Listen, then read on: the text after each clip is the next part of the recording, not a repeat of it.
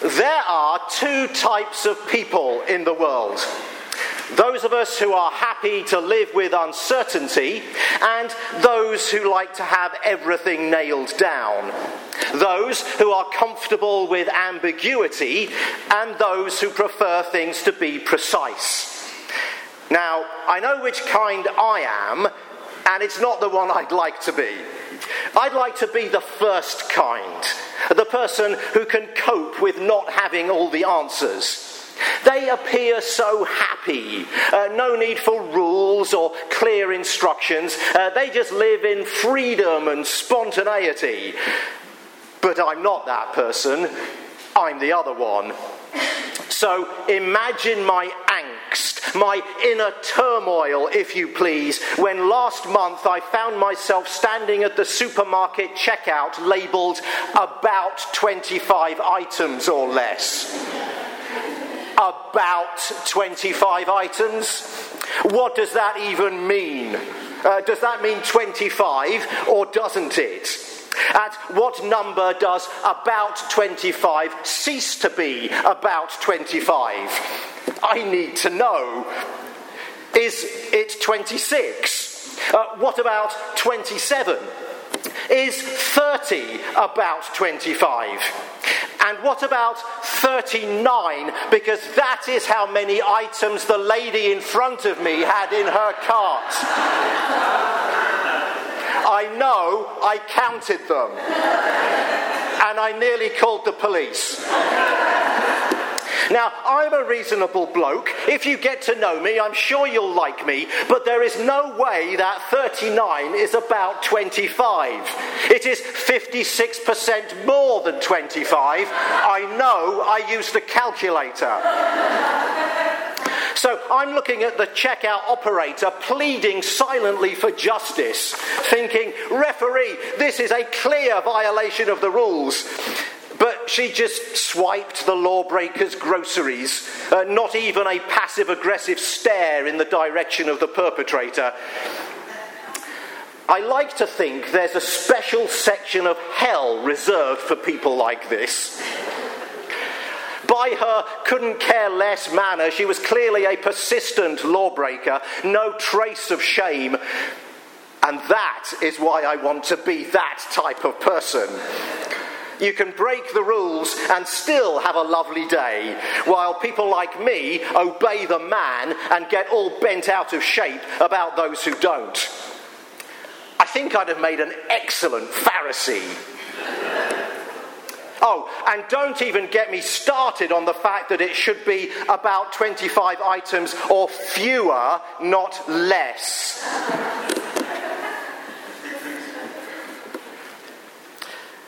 The real reason I want to be like that lady is that sometimes that's how God is. We want an orderly God, a predictable God, a God who telegraphs his next move and gives us plenty of time to prepare for it. We seek a tame God, whose mind we can read, whose will we can map, whose power we can check. We search for a dove in a cage. But on the day of Pentecost, the Christian church received an altogether different bird. A wild, passionate, uncontrollable bird. A creator, an adventurer, a pioneer. We love to bask in the presence of the dove, with its serene beauty and its rare peace. But our ancient Celtic Christian ancestors revered the goose as a symbol for the Holy Spirit. And I think they were onto something. Often the Holy Spirit drives us into vistas that are not calm but chaotic, waters that are not placid but agitated, terrain that is not smooth but jagged. Imagine you are a witness to the coming of the Holy Spirit in Acts 2. Let's say you're a devout Jew and your home is Egypt. Each spring, you make the arduous yet joyful pilgrimage to Jerusalem for the Spring Harvest Festival. You call it Pentecost. You go to worship at the temple, to thank God for the harvest, and to sacrifice some produce from your land. You love this festival. You go each year as a community. All the Jews in your village travel as one gleeful, grateful band of pilgrims. You are an agricultural people, don't forget, and these annual celebrations give you meaning and rhythm and help you keep your life in humble perspective. But this year, your security is shaken. You're now in the city. It's early Sunday morning, and you hear a sound like a tornado. But it's not the weather. The wind isn't real. There's just the sound of one. So you rush out of the place where you're staying to see what's happening, along with a gaggle of other pilgrims. And there, gathered in the public square, stands a handful of locals, 12 Palestinian Jews preaching. And one of these Palestinians is calling out in your language, Egyptian. And the other 11 are proclaiming God's love in other foreign languages, even though they are not linguists. So your fellow pilgrims from all over the Middle East, North Africa and Southern Europe, they too hear these Israelites calling out in their languages. One cynic standing near you sneers and says they must be drunk. But this is just the warm-up act. As you struggle to take in what you're experiencing, a fire descends from the sky. It separates into 12 small flames and settles on the heads of the speakers. Huh? This is more goose than dove, isn't it? Unpredictable, disconcerting, don't get too close, you're not sure it's safe. Maybe life in the Spirit is not palm trees and beaches, but fire and wind. Maybe it's a wild goose chase, but not in the way we usually mean it. This wild goose chase will take us to unimagined places. It will challenge our preconceived ideas. It will lead us to question our deepest assumptions about life and God. Chasing the wild goose. It's not comfortable, it's not safe, it's not simple. It will test our resolve, examine our motives, challenge our comforts. But we must accept the invitation to go with God's Spirit, mustn't we? Because being filled with God is worth the discomfort. Moving humbly into unfamiliar places with Christ is worth the disorientation. What's the alternative? To settle down, to be comfortable in our faith, ceasing to be challenged and stretched and changed and transformed, to trust in our own wisdom, our own expertise, our own tiny virtues, and our puny understanding of God. Like those ancient Pentecost worshippers, we too are pilgrims. Yet every fibre of ourselves rebels against that truth.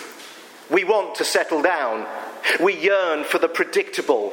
No surprises, no challenges, nothing to launch us into the unknown. But the people of the goose are always on the move. We seek out new experiences of God. New people with whom we can share his love.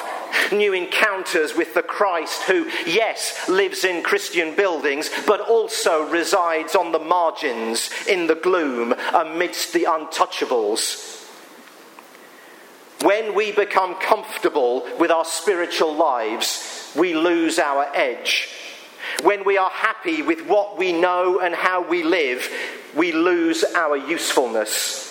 When we fail to notice that God has pulled up stakes and is striding away, we had better follow, lest we get left behind with yesterday's stale experience. I ask myself one challenging question. When was the last time I had a fresh experience of God? Every day I make room for prayer and Bible reading, But when was the last time I was genuinely moved by a fresh revelation of his heart, a new experience of his presence, an unpredictable little snippet of new truth? One of the shocking and unsettling new revelations on the day of Pentecost was that God doesn't just speak Hebrew. Here he is, inspiring the apostles to praise God in other languages. This was a shock. God, you see, was supposed to speak only Hebrew. That was the language of Scripture, the native tongue of Abraham, Isaac, and Jacob. Oh, and Jesus as well. Now, here was the Holy Spirit borrowing adjectives from Arabs, adverbs from Asians, and participles from Pamphylians. The language of heathen peoples. And in doing so, God pronounces all languages good and all speakers of them holy. Jesus was the great equalizer of men and women, sick and well, Pharisee and tax collector. And now here is the Spirit that came in his place, equalizing people of all races, nations, and languages. Fire and wind won't let us settle. The honking of the goose will give us no rest. Here is a mini United Nations, a city full of pilgrims, a rich tapestry of experience, culture, and language. Left to themselves, they don't understand each other. They are divided by language. But now, here comes the Holy Spirit to take their beautiful diversity and create understanding. Everyone hears in their own language. There's unity in their diversity. They remain citizens of all over the place, but instead of those differences causing division, they are transformed by the work of the Holy Spirit, that unpredictable goose, into a miraculous unity. This is a glorious picture of the work of God. He does not remove our differences. He removes the hostility and division that those differences might cause. In Christ's church, we don't lose our uniqueness. Our cultural, racial, ethnic identities are celebrated, and by the healing work of God, they become a source of unity. It's now 256 years since the Earl of Sandwich told his butler to place a piece of beef between two slices of bread and bring it to him at his card table, thus allowing him to carry on playing with his friends without having to stop for lunch. His friends followed suit and said, "We'll have what Sandwich is having." And thus was born the greatest invention of the 18th century. Apart from the United States, of course, that was a really good invention as well.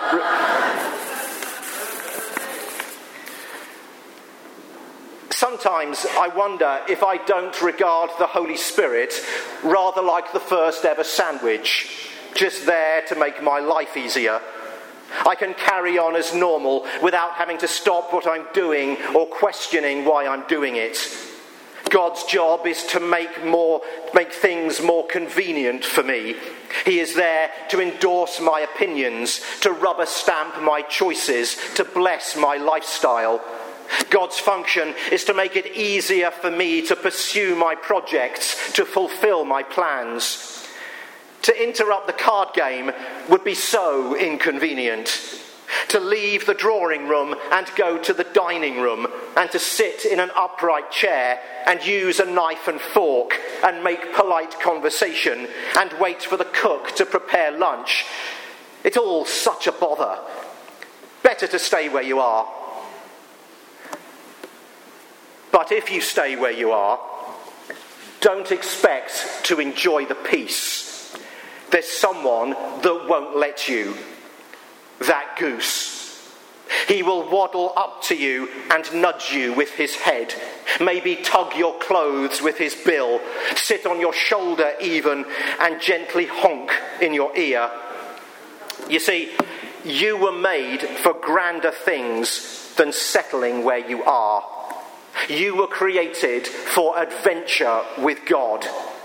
We are a pilgrim people, and we were made for moving. It's why we become restless, why we grow bored, why, after making a purchase, the shine soon wears off, and why, after a great accomplishment, we soon hunger for another task to perform, another dragon to slay, another world of chaos to tame. Sometimes we don't know where we're going or how we're going to get there. Often we stand at the checkout, wishing things were clearer, wanting a tight definition of God's will, what's allowed and what's religiously correct. When God, the unpredictable, discomforting God, calls us to live with about 25 items. So this week, may you hear the honk of the goose, leading you into adventurous, unsettling places, and may you find his courage rise within you and follow him. Amen.